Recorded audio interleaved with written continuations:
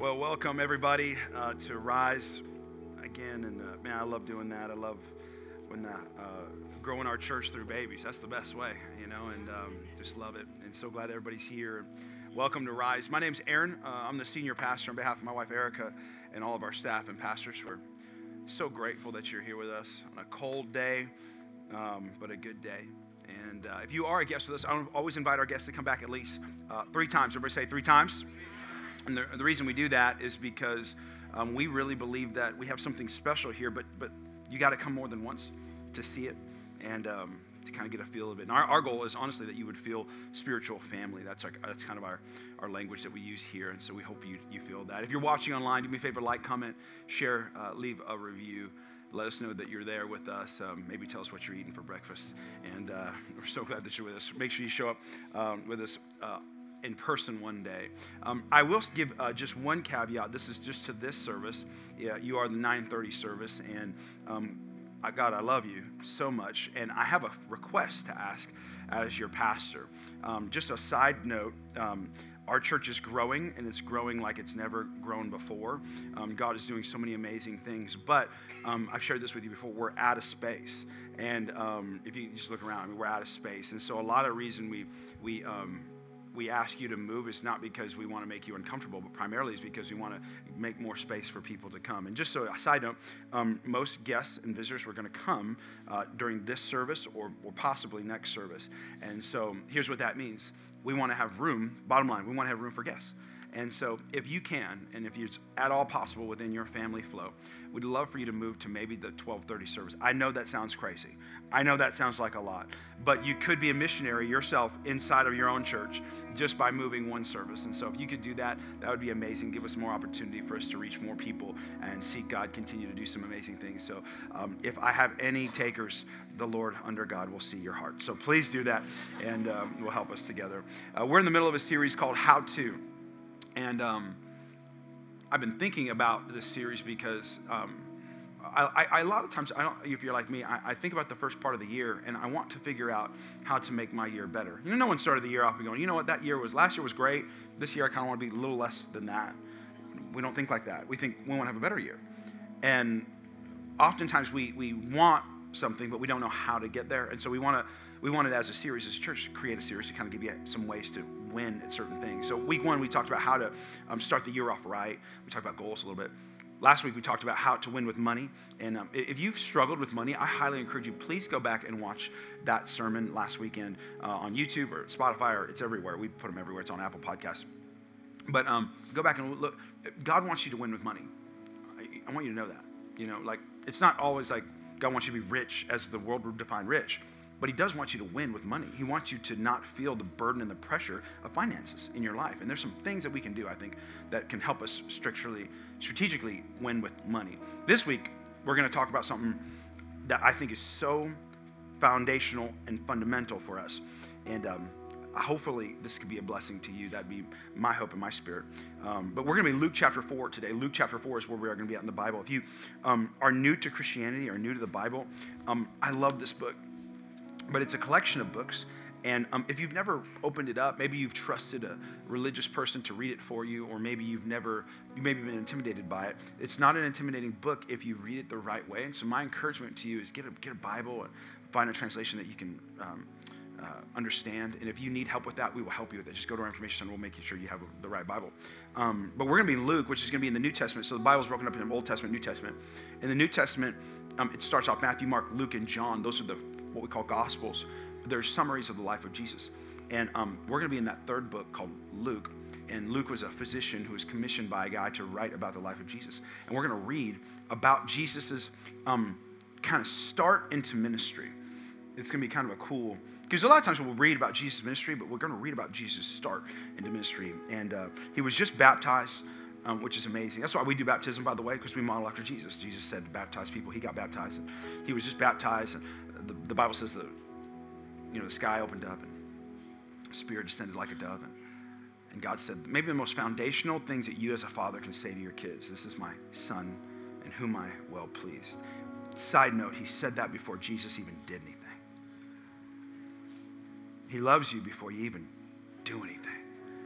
He loves you before you have to try to prove anything. He already loves you. You already got it. You already won the race. So we respond from his love, not for his love. Right? And so Jesus, that ain't even in my notes, that was free. So Jesus starts his ministry, but before he does it, he has this one interaction with your and I's chief enemy, Satan.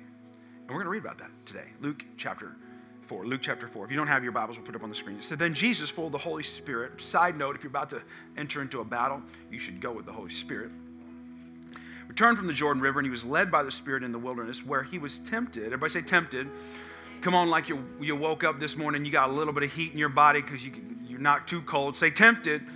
He said tempted. He was tempted by the devil for 40 days. Jesus ate nothing at all that time and became very hungry. Has anybody fasted before? Anybody ever fasted? Raise your hand. Rest fast. Some of y'all like, well, when I miss a meal, like, no, fasted. Like you chose not to eat. One day I'm going to teach y'all about fasting. We will corporate fast. That day is not now, but we will do that because we believe it's biblical. It's a godly thing. We need to do that regularly. Jesus modeled it for us. He said, the devil said to him, if you're the Son of God, if you are who you are, said you were, tell this stone to become a loaf of bread. But Jesus told him, no.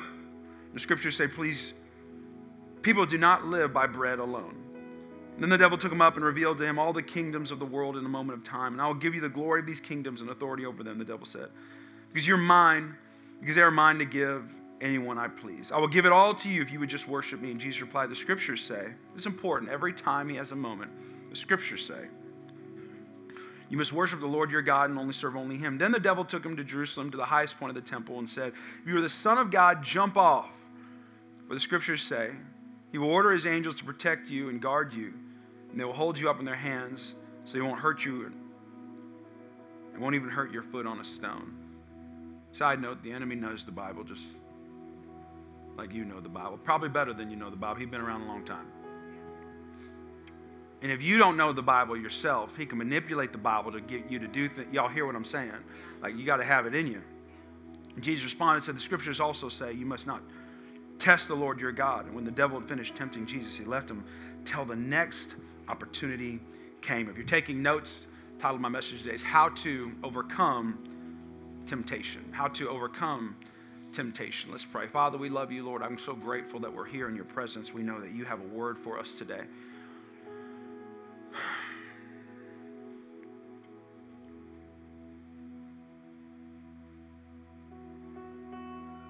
I just sense in my spirit that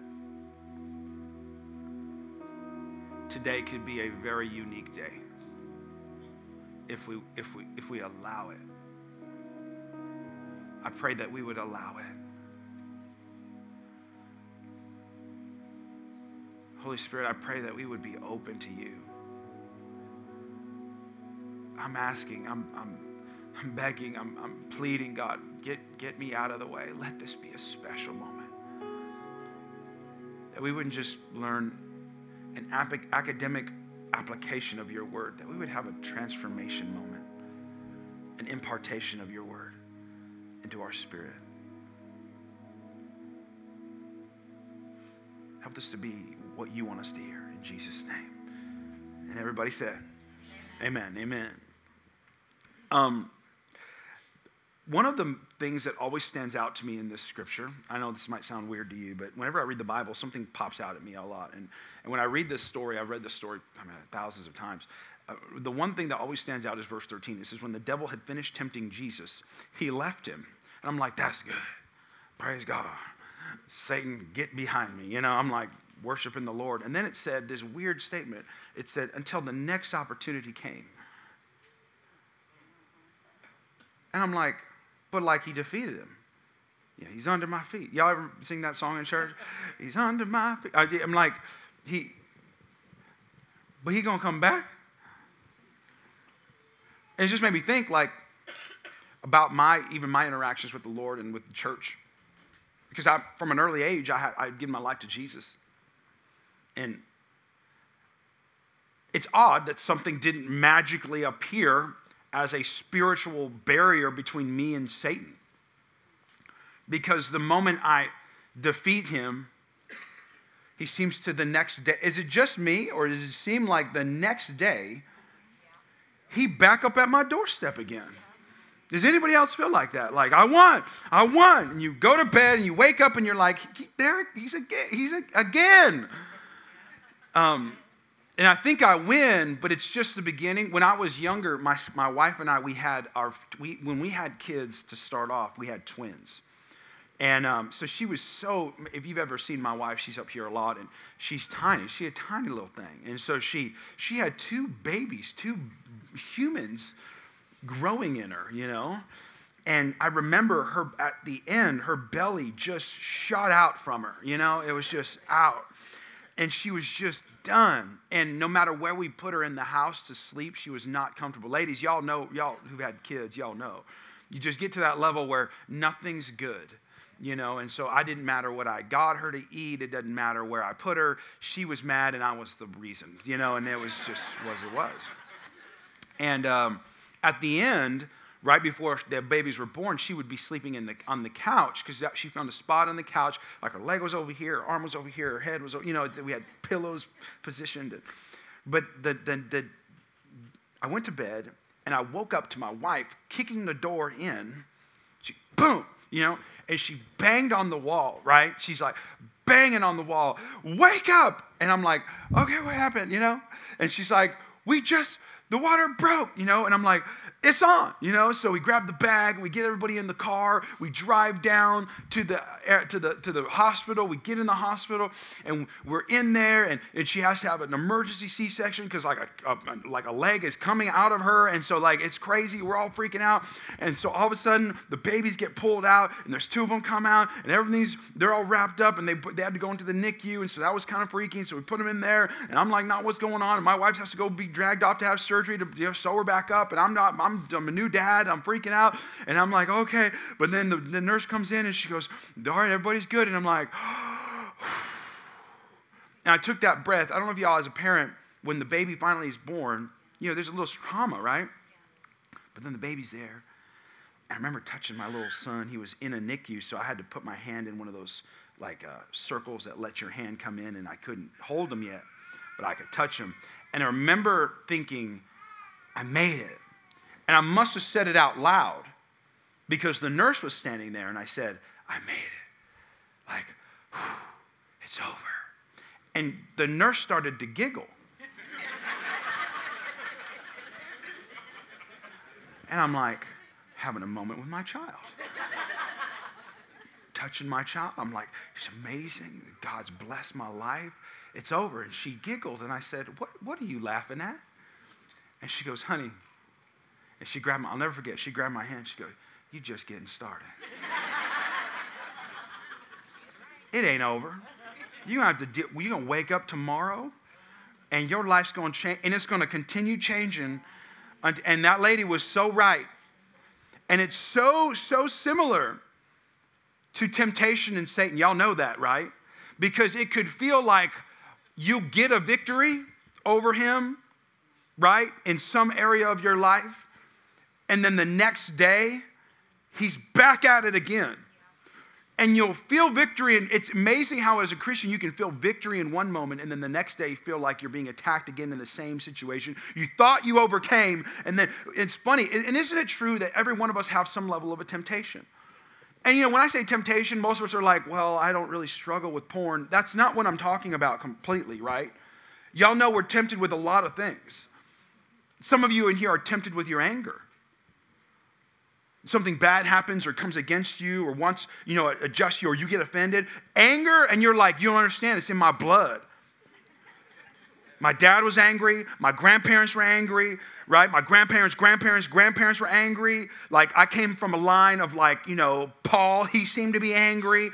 I found it in the Bible, anger's okay. So I've embraced my anger, right? You know, but like we're tempted to be angry in some moments where we probably shouldn't be. Maybe you're tempted to steal or take something that's not yours. Maybe you're tempted to cheat something, and maybe it's a test, or maybe it's some place inside of your work. Maybe you could have done the right way, but you cut a corner and you got away with it, and it made you feel good. And come on, y'all, like, We're all tempted to lie. We're all tempted to lust. We're all tempted to gossip. There's these temptations inside of our life. And so what's interesting is when the temptation comes, what do you do? Like, what do you do? Some of us, you're like, well, I just kind of give into it and then just ask for forgiveness later. That's one strategy. Some of you are like, well, I pray about it. I really believe God for it. I mean, like, what do you, the question I'm asking, what do you do when you get a temptation in your life? Let me give you a definition of temptation just so I can kind of give you just a thought about it, because a lot of people kind of misconceptions about temptation. I'll give you a working definition. It's this. It's the opportunity. This is a temptation.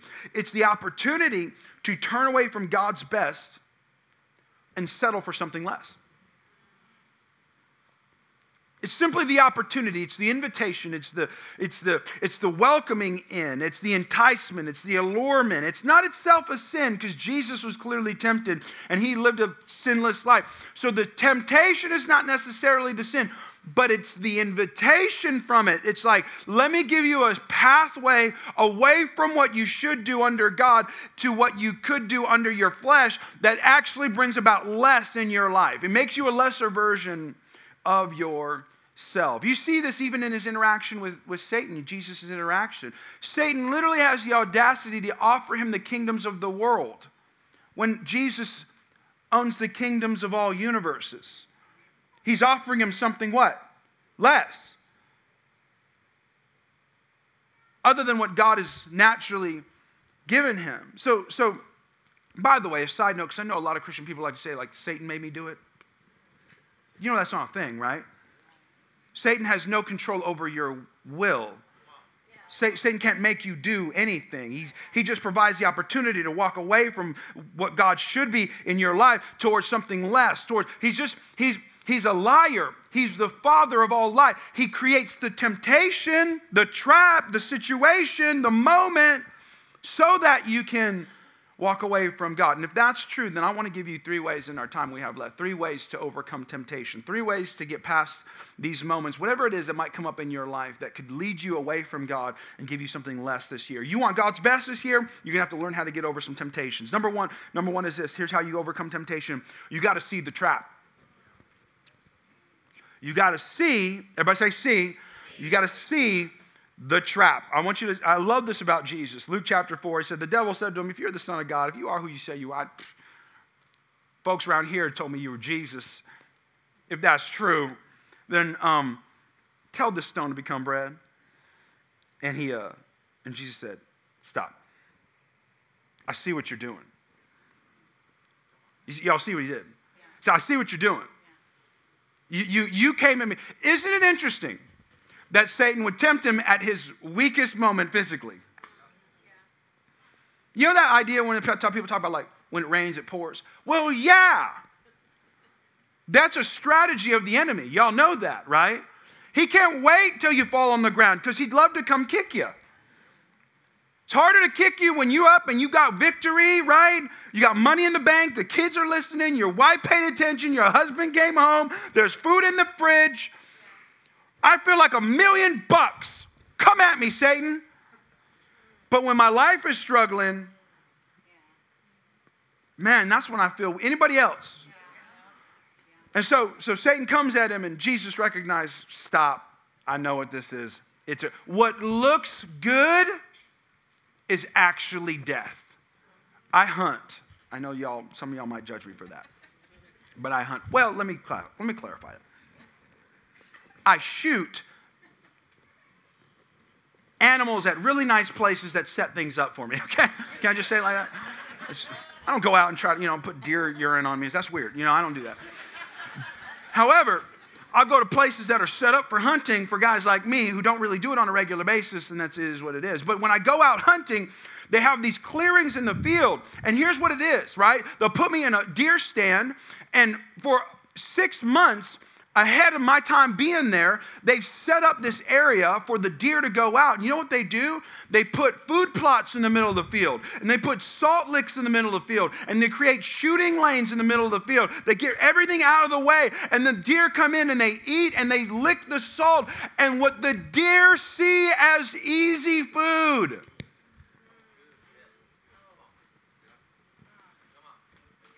is death. Everybody say it's a trap. It's a trap. Like when Jesus recognized this moment, he said, this is a trap, Satan.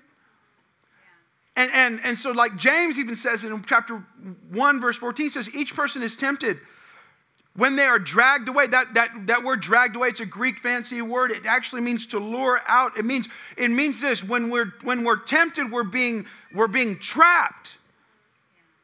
When we're tempted, we're being dragged away. And so what seems like easy money when you cut a corner inside of a business, when you're tempted to cut that corner, y'all know what it is. It's a trap. What seems like an easy release when you go off with that opposite sex person that you think is your friend and when you want to unload about your wife too. It's a trap. When you don't discipline your kids with the lie that says, if I'm just nice to them now, they'll be nice to me later.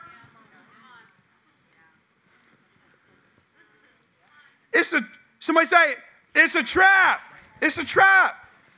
And so Satan's tempting you in all these little things. And you got to be careful that you got to see it. Now, so then if I convinced you of that, then you'd be like, the natural question would be, okay, well then how do I see it? Let's look at Jesus. Here's how you see it. You got to have the Bible in you, not just around you. You got to have the Bible in you, not just near you. It's got to be in you, not just read to you by your pastor once a week, 2 weeks, once every month, once every time you jump on YouTube and the algorithm sent you Rise Church clip that Pastor Jason put together for y'all here. No, it's got to be in you. Because isn't it true that the moment Satan tempted him, Jesus' first response was what? The scriptures say, not what I think, not how I feel in the moment. Check my feelings, and I'll get back to you. Satan, hang on. Because if he would have followed his feelings, that stone would have been bread with the quickness, right? Like Jesus didn't struggle he could have, come on, that's kind of easy. When Jesus raised people from the dead, turning a stone to bread probably ain't that big of a deal. It's like, yeah, ciabatta. That's just me. But it's got to be in us because you got to have a basis of truth. Now I'm going to offend some people here in just a second, and I'm going to have a good time doing it. My son Winston, he's 5. He's going to be 6.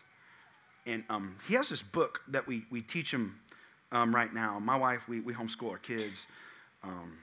And my wife has this book that she uses right now with him at his age to teach him. She's been teaching him shapes for the last couple of years and just numbers and everything, all the kind of stuff that you need to get him or whatever. She teaches him shapes. And the book, the way they teach shapes is they give you the shape to trace as a kid. And they say, this is a triangle, this is a square, this is a circle. So I'll show it to you, kind of like the dotted line outline of the shapes. Can you put it up there for me? So they would say, this is a. Now, what is this? Everybody shout out to me. 1, 2, 3. What is this? Triangle. Okay, so they would say, this is a triangle. And so my son Winston would follow the dotted lines, and he would put it out there, and under the shape would say triangle. Then they would go to the next shape, and they would have, this, what's this? 1, 2, 3. It's a square. Okay, so he would do, he would outline the square, and then he'd under the thing, and he would say, this is a square. And so as I'm walking him through it, I'm, son, this is a square. Say square. And he'd go, square. And I'd go, yeah, square. This is a square. And then what they would do is, now this is interesting. What they would do is the next page would be blank. And they would say, write a square. Draw a square. Show us what a square is. And I'm like, this is pretty genius stuff here, teaching this child how to do a shape. So then he drew what he thought was a square, and this is what he drew. He drew a triangle. And I said, what is that, son? He goes, it's a square. And I said, no, that's a triangle, son. He goes, no, that's a square. And I said, no, that's a triangle. He said, Dad, that's a square. Square. I said, Mini Erica, that's a triangle.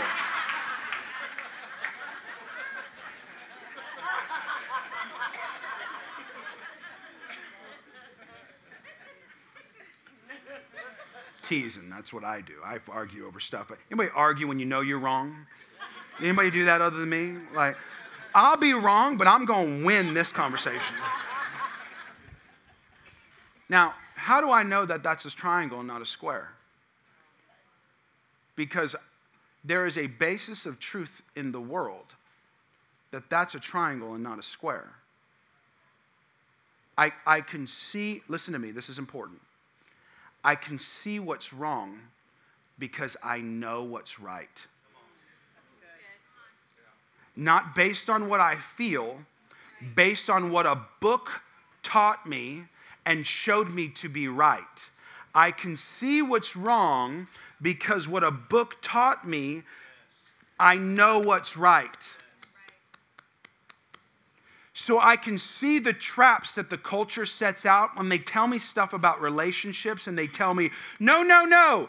I know what you taught, what someone taught you was, this is what a relationship looks like, but this is actually what a relationship looks like. No. I know what's right. You're trying to tell me that's not a triangle. That's a triangle. I know what a godly marriage looks like. This is what a godly marriage looks like. Y'all hear me? You got to listen. Because something's going to happen to you. You're going to be tempted when somebody comes into your life and somebody really eloquent gets on the mic or on YouTube or on Instagram or on Twitter, on that TikTok, and they're going to be telling you stuff about how you should raise your kids. And you're going to see it, and it's going to be like, that don't feel right. You know why that don't feel right? Because someone taught you what a book said about what it really raising your kid looks like.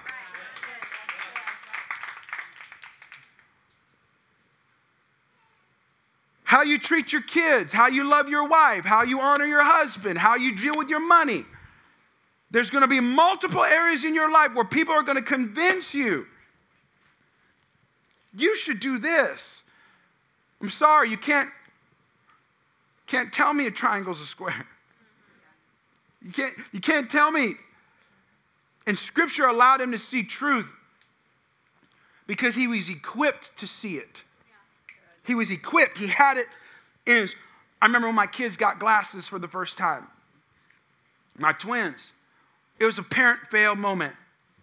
They had been going to school for years. We got him glasses because one of the teachers said they might need glasses.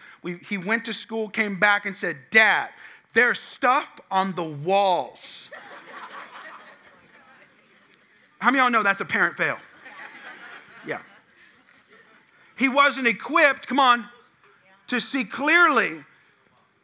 And because he wasn't equipped to see clearly, he couldn't succeed right. You got to have it in you so that you can see clearly. And the temptation is you won't see it when it happens if you don't have it in you. There's a story in the Bible, Old Testament, Cain and Abel. Go back and read it. It's in Genesis 4. It's an interesting story between two brothers who bring offerings to God. And when they bring offerings to God, Cain brings this offering, which is kind of a leftover offering to God. Abel brings his first fruits, and people kind of keep, because Cain brought meat and Abel brought vegetables, and people be like, well, that's Jesus is, God's a vegetarian. Like, no, that's not what that story's about. And so it's about first fruits and not leftovers. What's your best? Bring your best to God. And so Cain has this moment with God after God blesses Abel for bringing in his first, and God has this crazy interaction with Cain. And he says, listen, be careful with your anger and jealousy. I'm trying to get you to see the trap. Because if you walk into this thing, you're going to do something you regret. And the Bible says he didn't see it. In fact, when this is beautiful poetry. The Bible says God speaks to Cain, sin is crouching at your door, be careful. There's a trap out there. And the Bible says Cain gives into the trap and kills his brother. And is cursed from it. We got to be able to see the trap. We got to be able to see the triumph. Number two, we got to be spirit focused and not flesh focused. Spirit focused, not flesh focused. I like chapter 4, verse 3. He said, but Jesus told him, said, no, the scriptures say people don't live on bread alone. Because the devil told him, turn this stone into bread. And Jesus said, I'm not about that right now. What I'm about is my spirit. You want me to be about my flesh. I'm about my spirit. You want me to be about my flesh. I'm about God. You want me to be about me. I'm about my church and what they're doing. And you want me to be about my vision. I'm about what God's trying to do in my life and trying to walk his life out and his spirit and his goals. And you want to make my life about me. You want to make me God. And not keep God God. And Satan tries to get us to focus always on our flesh instead of our spirit. Paul knew this. He was writing a letter to the church in Galatia. He said this in Galatians chapter 5. He says, for the desires of the flesh are against the spirit. This is how it works. And the desires of the spirit are against the flesh. For these are opposed to each other to keep you from doing the things you want to do. You know you should do. Anybody else here like Paul where he said the things I want to do, I don't do, and the things I don't want to do, I do? Me every day of my life. It's I know what I want to do, but I have this weird pull to do things that I shouldn't do. Well, that's your flesh warring against your spirit. And so Paul's warning us, you got to be careful that when we're focused on our flesh, it grows the wrong desires. And this is the truth behind it. At the end of the day, desire follows attention. Because some of us are like, man, I really desire the negative things of this world. Well, you give attention to it, your desire will grow towards it. Bible teaches what you see, what you look at, you get full of. So when we get fixated, whatever we get fixated on, come on, whatever we give our attention to, your desire will grow. When I first started golf, some of y'all know I play golf because I talk about it a lot. That's God's sport. And but when I first started playing golf, I actually didn't like it. It was long, like 4 hours at a golf course, play 18 holes. It was expensive. It was frustrating. I'm trying to hit this little white ball. I feel like I'm pretty athletic. I got a lot of muscles. I can do this. It's not a joke, but okay. Trying to hit it. I didn't like it very much. And I remember telling my counselor, because my counselor was trying to get me to get a hobby. Because if you don't get a hobby, you're going to be crazy. You're already crazy. I'm trying to keep the crazy out of your life. And he goes, you need to commit to it. And I'm like, all right. Well. So I went and played golf. And I went back to him and I was like, this is the dumbest thing ever. He goes, well, how long did you try it? I said, one time. He goes, well, of course you didn't like it if you tried something one time. How do you even know? You didn't even give it a chance. Commit yourself. So the more I did it, so I started doing it more and more and more and more and more and more and more. Now I'm addicted. I love it. Because, I gave my attention to it. Why? Because desire follows attention. And this is so important for some of us in here because you guys got to really, this is an introspective moment. Please listen to me. Please hear me. Okay? If all you focus on is how you feel and what your flesh tells you, you're in serious trouble. You're not looking at your spirit.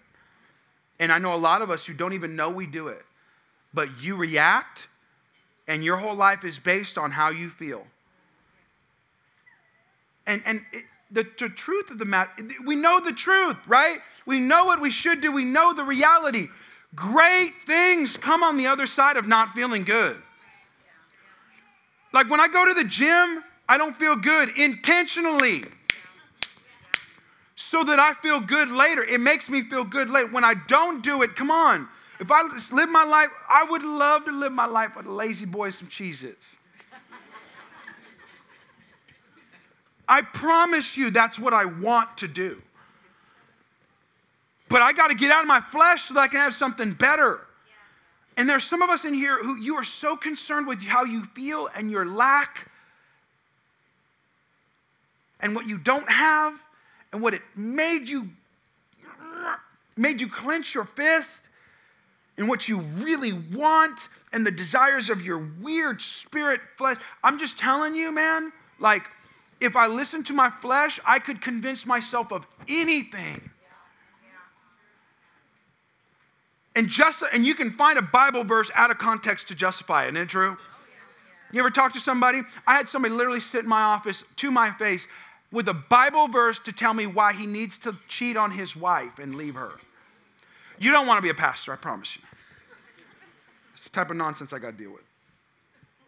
Well, I found a Bible verse that kind of does this. Let me show you why. You just listen to your flesh. You just want to do what you want to do. What does the Spirit say? And instead of listening to my flesh, I want to listen to the Spirit. And you know what pastors do? This is where I'll get on me.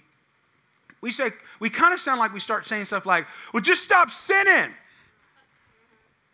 You'll be all right. Like, stop sinning. Hell, fire, hot, long time. Convinced, We say stuff like, the way to get over your desires for the wrong thing, the way to be more spirit-focused and flesh, you don't stop sinning. That's not how it works. There's a replacement principle. You got to replace the sin with something that's good. So it's not like I'm going to stop thinking about my flesh, Pastor. I'm going to stop thinking about my flesh. I'm going to stop thinking about my flesh. I'm going to stop thinking about my flesh. I'm going to stop thinking about my flesh. You know what you're thinking about every time you stop thinking about your flesh? Your flesh. It don't work like that. Even modern science will tell you that when it comes to your brain. So what should you do? You replace it with, no, I'm going to think about the Spirit. I'm going to think about the Spirit. I'm going to delight myself in the Lord. I'm going to be full of God. You know what's funny? If I'm full of God, I have very little room for other nonsense. So Paul is helping us understand, I got to be Spirit focused, not flesh focused. Last one, I'm done. I got to establish some guardrails. We're talking about how to overcome temptation. If you want to give in to your temptation, this sermon means nothing to you. But if you want to win this year, overcome some temptation, establish guardrails. Luke chapter 4, he has this last temptation, or second to last temptation. He said, then the devil took him to Jerusalem, the highest point of the temple. You're the Son of God, jump off. But he said, the scriptures say, this Satan using the Bible against him, the angels are going to protect you. It's going to be all good. And Jesus responded, the scriptures also say, you don't test the Lord your God. You know what the translation was? I'm sorry, you crossed the line. I don't cross that line. I'm sorry. I have established guardrails, and I don't cross them. I don't test God. That's not how this relationship's going to work. What may be okay, some of y'all need to get this in your spirit. This is so good, okay? I'm like, it's maybe going to make you mad, or might make you sad, or maybe make you glad. One of the things, it may be okay. You're going to have to learn to say this to someone. It may be okay for you, but it's not okay for me. It's not okay for me. Because I've been in situations where people will get into weird situations where it seems like it's okay for them, and it might be. Like, I know people who can handle watching maybe a weird, scary movie. I just know people who are that. I can't, because I get scared. I believe in demons, and I'm not really trying to invite any more scary. I'm trying to not be scared. The people who like horror movies, I'm like, y'all are weird. Like, I'm trying to find happy movies. Where are the happy section? I got enough demonic attack, right? I don't need to see it happen in other people, But some people can handle that. I know some people who can go to the bar and have one drink. And I know some people who cannot. And you have to have some wisdom in your life. Like, so I've seen it. People get around somebody who can be at a party and can handle a couple of drinks, and then you can't handle that. You try to keep up with them, and you wind up being an idiot in the process. And you wonder what happened. What happened was you don't have a guardrail in your life. You don't have a line that you say, sorry, I don't cross that. You're willing to give your life up for how it might make people look at you. And so we got to have, in order to overcome temptation, you got to have some guardrails. Guardrails are what I call pre-decisions. A pre-decision is a decision before you make the decision. And if you don't make a pre-decision, you tend to make a poor decision. It's like, I'm not going to do this. This is not, and I can't tell you what guardrails you need to have in your life, because you can go like, well, what guardrails, Pastor? What should I do? Should I turn my phone off, never watch anything else? Should I make sure I never watch rated R movies and then rated PG-13 movies? Like, what should I do? Help me be a guard. That's what people ask me all the time. I'm like, look, I don't know. Whatever is, you have to work that out with God. I can give you a key. And the key could be this. for you in your life. The bigger the consequence, I'd have the bigger the guardrail. Have you noticed, if you ever drive on the road, did you notice that the guardrail looks different on like a little dirt embankment than it does the side of a cliff? Because if my car goes off on a dirt embankment, I'm going to get my rims dirty. If I go off the side of a cliff, I get my life dirty. And some of y'all act like you swing around the corners of life real fast without any guardrails. And so if I'm you, man, I'd be really, really careful with my life. Jesus was even talking about in Matthew chapter 5, I'll paraphrase it for you, but he says if your eye causes you to sin, you should pluck it out. Y'all know that one? Now, Jesus was obviously using hyperbole, but what he was really saying was saying our temptations, man, if something is causing you to sin, you need to make an adjustment. Do not pray it away. Because some of us try to get real Christian, spiritual. Okay, Lord, I'm not gonna be an alcoholic, but I'm gonna go to the bar, and then we'll just see what happens. So give me the strength. Y'all know we do that, right? We do stuff like that. And I just noticed our temptations typically are attached to a person or a place. So I'm encouraging you as a church, if I can be your pastor, can I borrow any change I might have as trust in? If I have any trust with you, can I ask you to do something? Some of you in here need to establish some guardrails in your marriage, and you need to stop being alone with the opposite sex. Well, she's my friend. Says a lot of people who have affairs. Well, I'm strong. No, you're not. No, you're not. Did you know the Bible says you're not strong when it comes to sexual temptation? It's like the only time it says be strong. And that's not what it says when it comes to sexual temptation. You know what it really says? To run. Flee sexual temptation. Flee. Flee means run. Like, you ain't got the strength. Joseph didn't have the strength of Potiphar's wife in the Old Testament. You should go back and read it. So Joseph has this crazy story. He becomes this amazing, like number 2 guy to the really rich man. The really rich man was always gone. His wife comes up to him and says, hey. Like Desperate Housewives situation. And he's like, oh my God. There it is. There's a trap. And you know what Joseph didn't do? Joseph didn't go, hey God, here's the deal.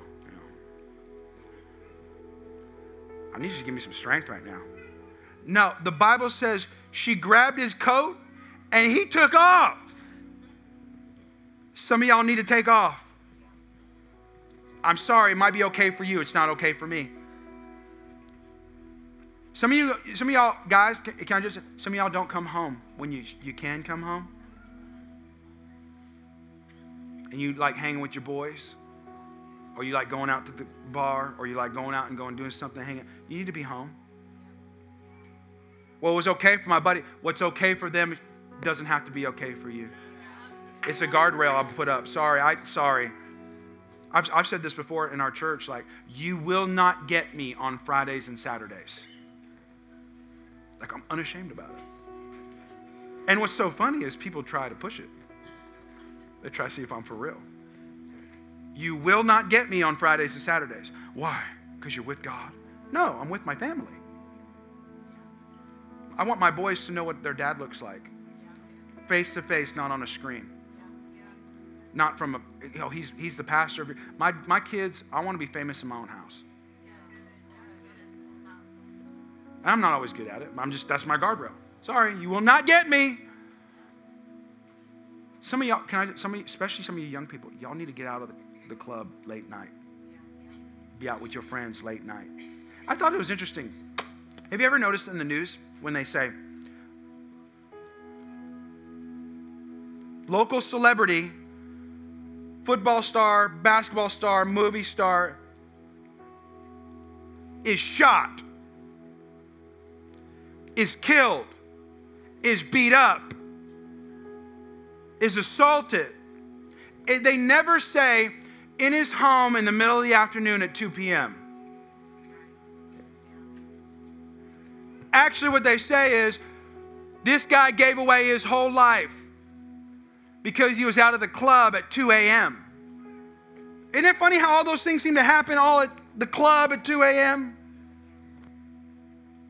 So maybe a guardrail would be, for some of us, sorry, I don't do that. I don't do that. I don't do that. Love you. I don't do that. Because I have a guardrail in my life. Because I'm not going to fall for the trap. Because I don't want what my flesh wants. I want what my, y'all hear what I'm saying? Yeah. And I think if we should do some of those things, man, my prayer is that you would overcome every temptation in your life. Please, I'm begging you, do not, if you can't do all three of these things, do one. Take a step today. And let's make 2023 the best year of our life. Let's pray. Father, I love you, God. Lord, I thank you that right now you've given us such a word on temptation. I'm challenged personally. This message was rough for me to put together because I'm so challenged in so many areas of it. And I pray that, God, you would give me the strength